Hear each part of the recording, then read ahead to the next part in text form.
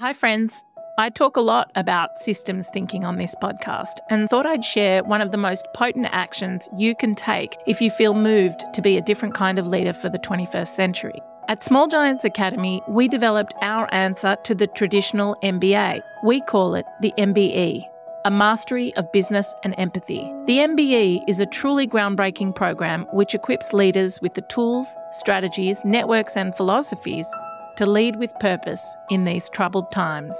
Applications are open now for 2025, so head to smallgiants.com.au/MBE to learn more and sign up.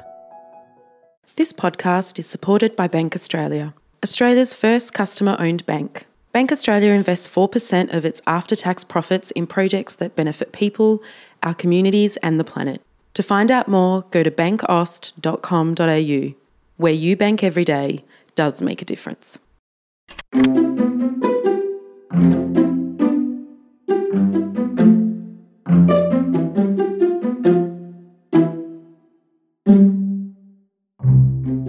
Hi there, and welcome to the Dumbo Feather podcast, a monthly series where we chat with inspiring, thought-provoking guests who are doing their bit to make the world better.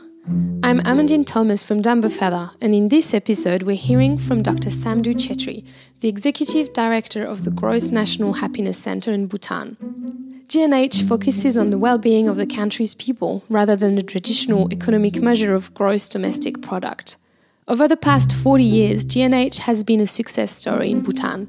Living standards, health condition, and education levels have greatly increased, and it has proven to be a sound economic model. In front of a live audience, Saamdu chats with Danny Almagor about his incredible life, as well as how GNH can create the conditions for human and environmental flourishing. Just a heads up before we start. In this episode, Saamdu talks about the 4 pillars of GNH, which are good governance, sustainable socio-economic development, preservation and promotion of culture, and environmental conservation. These 4 pillars are further elaborated into 9 domains and 33 indicators, all designed to help people live better.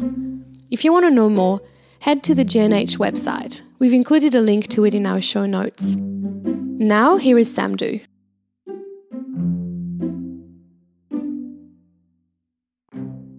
Hi everyone, I'm really excited to have you all here today.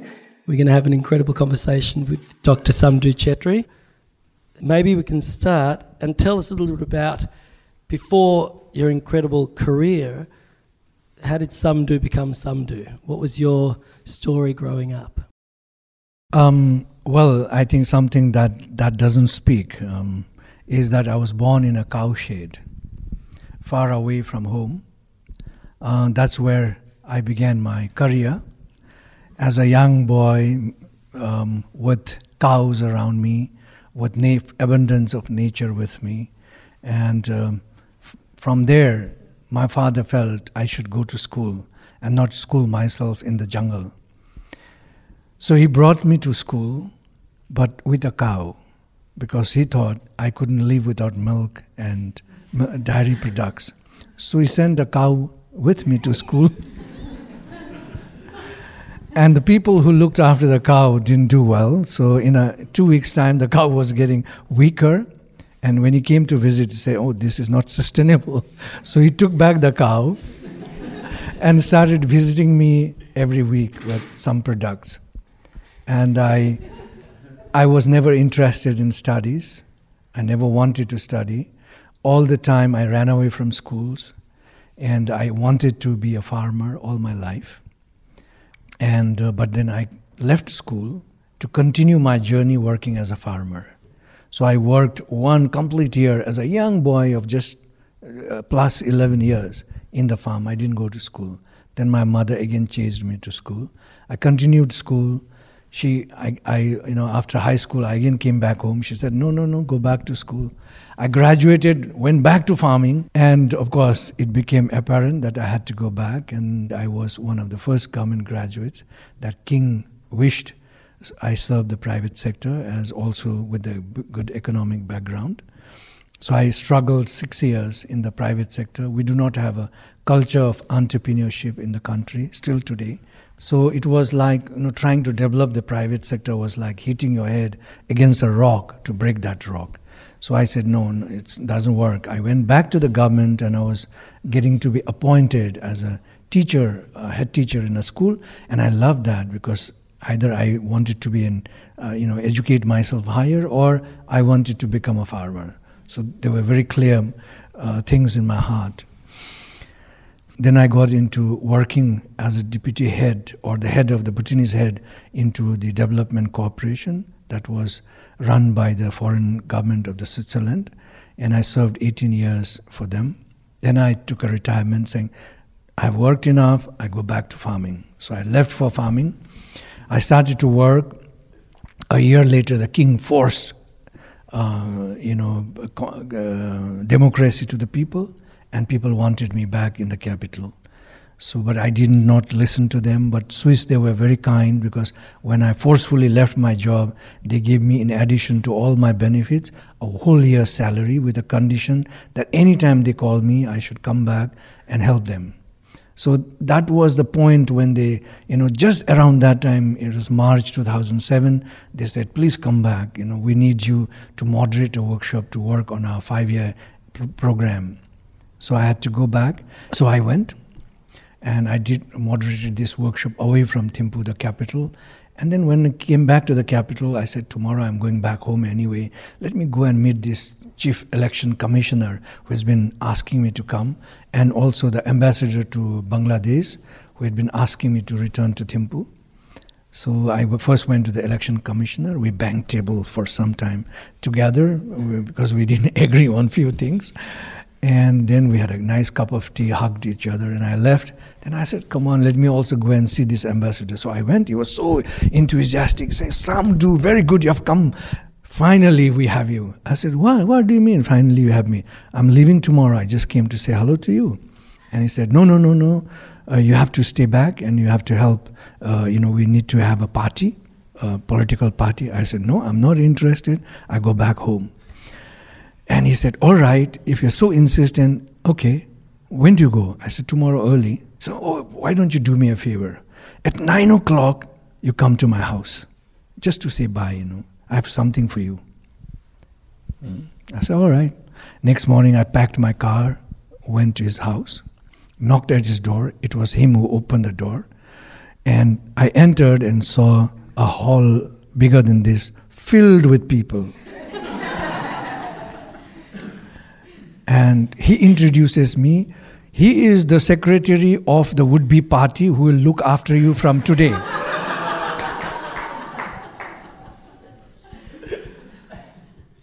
What could I do? Everybody got up and said, oh, Dr. Saamdu is here. Great, now we have a future of the party. So I became one of the founding members of the Drukphinsum Sokpa party. Never went back home until today. With those few changes of clothes, I continued my job up there. And my wife joined me back. So we had actually shifted from there after 32 years. And we had nothing in the capital.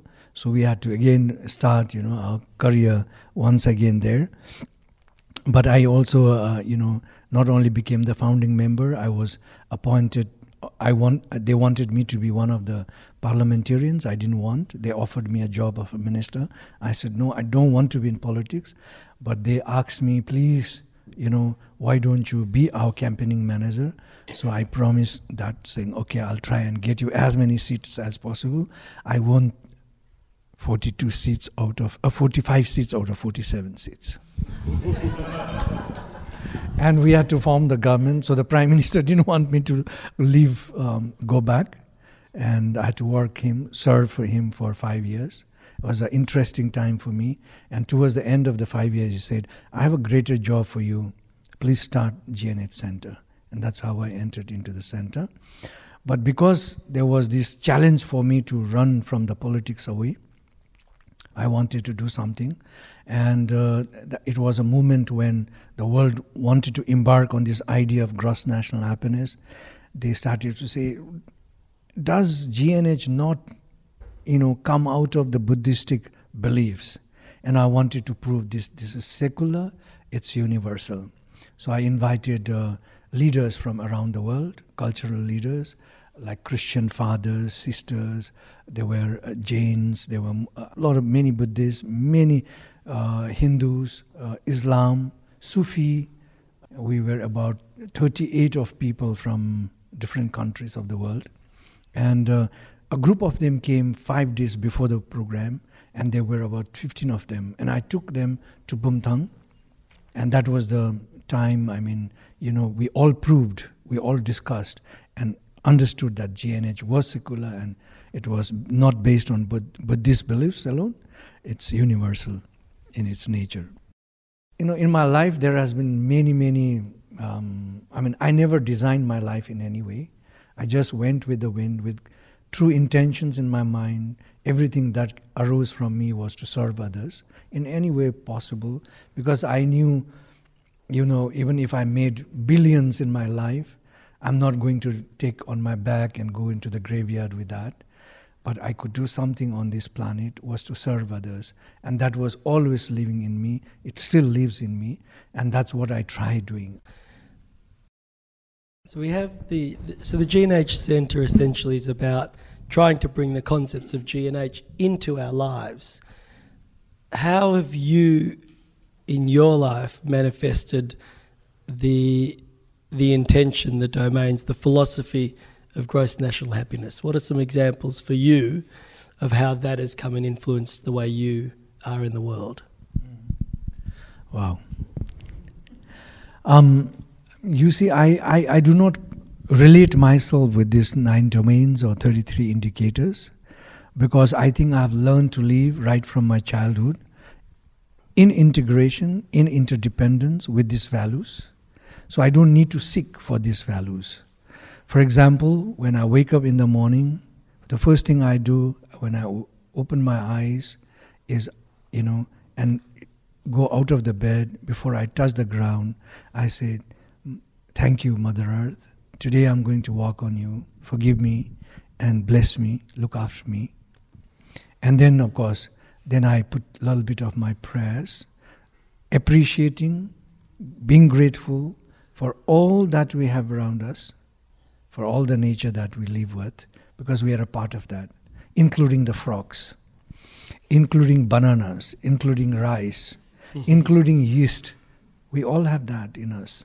So being grateful to really the 5 elements on earth. Then I sit down and meditate for a while. I do 20 minutes meditation. That's good if you learn to meditate. Often people want to meditate with completely closed eyes. And if they are still awake in that, that means they are not meditating. They are struggling on something, either contemplating or reflecting or working on their thoughts. That's not meditation really. It's more contemplation, which happens. But if you're a good meditator, close your eyes, begin meditating. It'll take you only 2 minutes to sleep. Those of you who have sleeping problems, learn to meditate well. Close your eyes, 2 minutes, I guarantee you. You'll go off to sleep. So, meditation, that's why we keep our eyes slightly open so that we're aware. And then you learn to meditate, you become always aware of what you're trying to visualize, what you're trying to embody. And with the breathing, you calm yourself and you build up your system.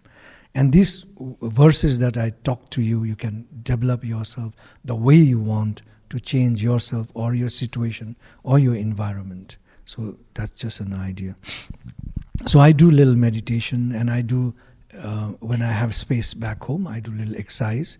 I do little exercise in the sense yoga, and ancient yoga.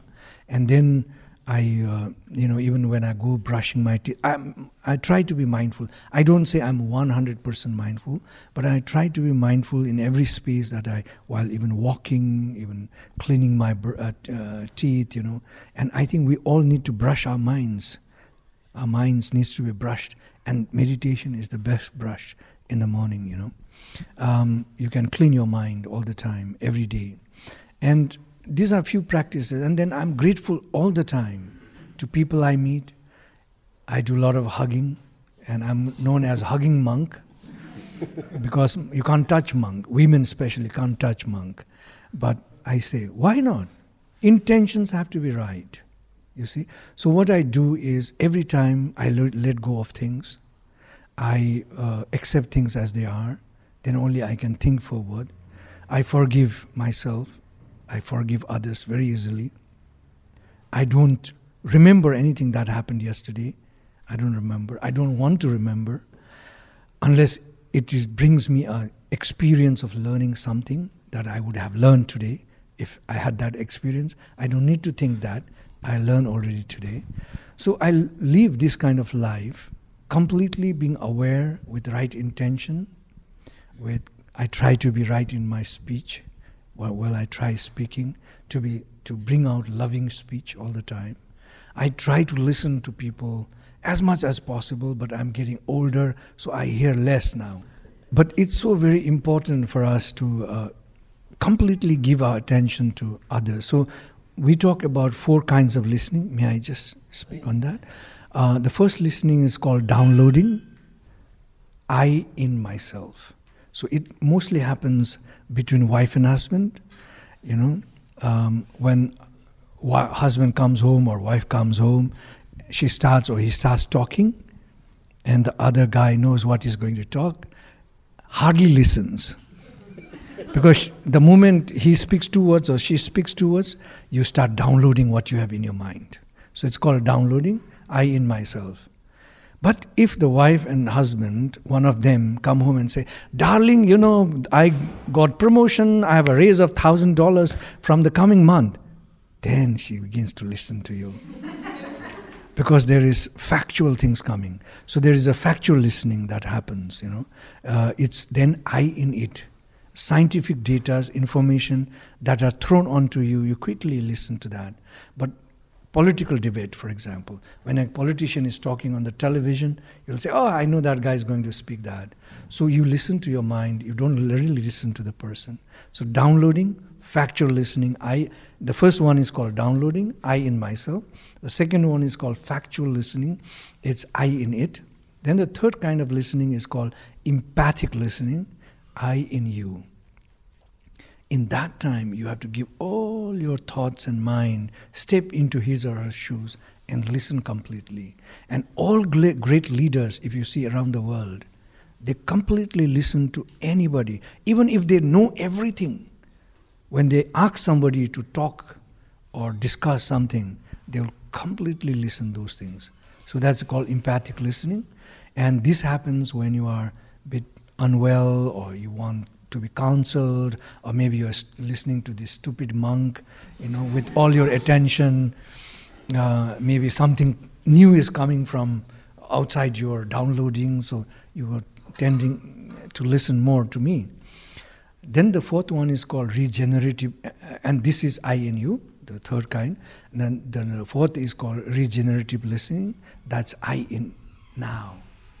So when you are empathic listener, factual listener, then you start to listen the future and embody what is going to come in the future. And you embody those in your hearts and minds. So these are 4 kinds of listening. I don't know what I was talking, look at me now. But I started with the listening thing. What was your... That was great. I was downloading.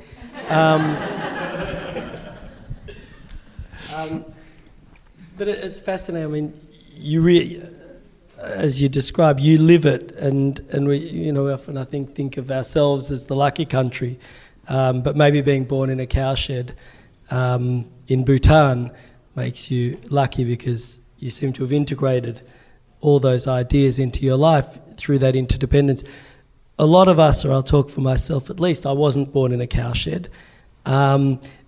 And for whatever reason, it's much harder to integrate these things in our life, I feel, living here, living within our society.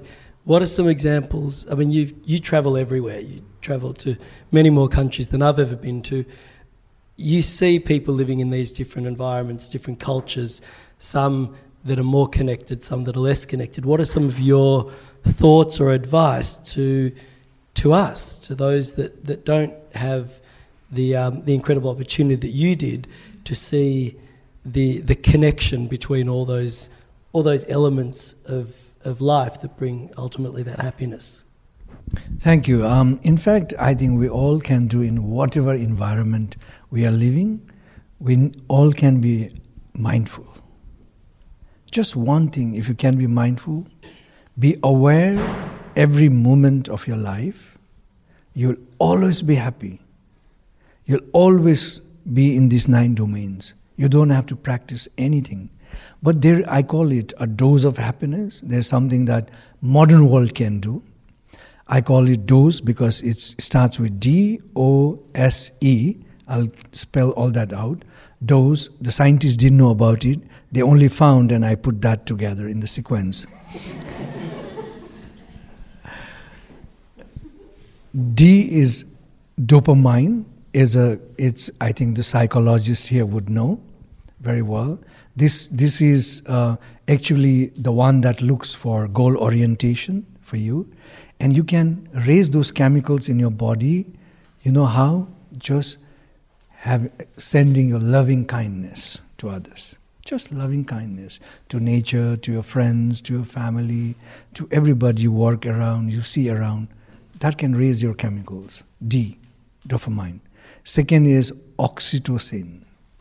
It's also called the cuddling hormones, I think. And of course, sex plays a big role there. I don't want to prompt in that.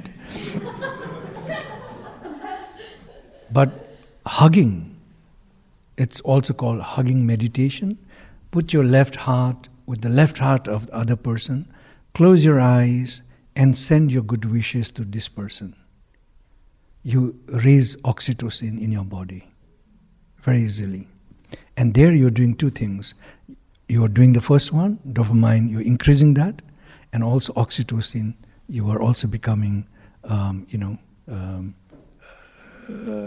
filled with your hugging. So 2 things happen here with just one practice. Then the third one is serotonin. I think that's right, serotonin. Okay, that can be raised by being grateful. So in fact, by hugging, if you're sending love and being grateful to this person, you're already doing 3 things with one hugging meditation. And the fourth one is endorphins, I think, and that you can raise by doing 30 minutes sweating exercise, maybe a treadmill, or I don't know, in the sea, surfing or something like that. I don't know. Does surfing bring sweat? It does? Okay, there you are. So simple things like this can make you always happy. But if you are away from all these, just try to be mindful every moment of your time. People think, oh, mindfulness, how can I do mindfulness? I'm all the time serving, busy, this, that. No, mindfulness is not to sit and meditate. Mindfulness is not to not work. Mindfulness is when you're washing your dishes, keep your mind completely to how you're doing that work. When you're walking, realize how your steps are walking. Don't think where you are walking. So you set the intention, and the rest, you be very mindful on every action you do, while even you eat. Imagine how this food comes to your mouth, all the way from garden. How does it grow in the garden? Who grows that? Who brings it home? Who cooks it for you? How does it come onto the table? And that you are relishing this, nourishing food or drink or whatever. So when you're able to kind of connect yourself with every detail of your activities, be aware of everything, you will live in the present moment, and I can assure you 1,000%, if there is any 1,000%, that you will be happy. So hug people mindfully while jogging. There you are. There you are. Saamdu, thank you so much for sharing your wisdom, your story, your prayers, your meditation with all of us. Please thank Saamdu. Thank you.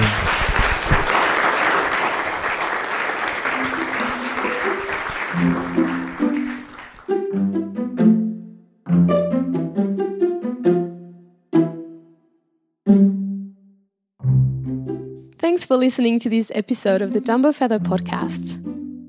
Thanks also to Saamdu for chatting with us. You can find out more about G&H by visiting their website. It's www.gnhcenterbhutan.org. You can also read more about Saamdu on our site. We interviewed him for Dumb Feather magazine back in 2013. This edited conversation was produced by our digital editor, Lizzie Martin. The music you hear is by Dennis Liu. Stay tuned for our next conversation, or hear it first by subscribing to the Dumb Feather podcast on your favourite pod channel. For more conversations with the extraordinary people, subscribe to Dumb Feather at dumbfeather.com. We deliver worldwide.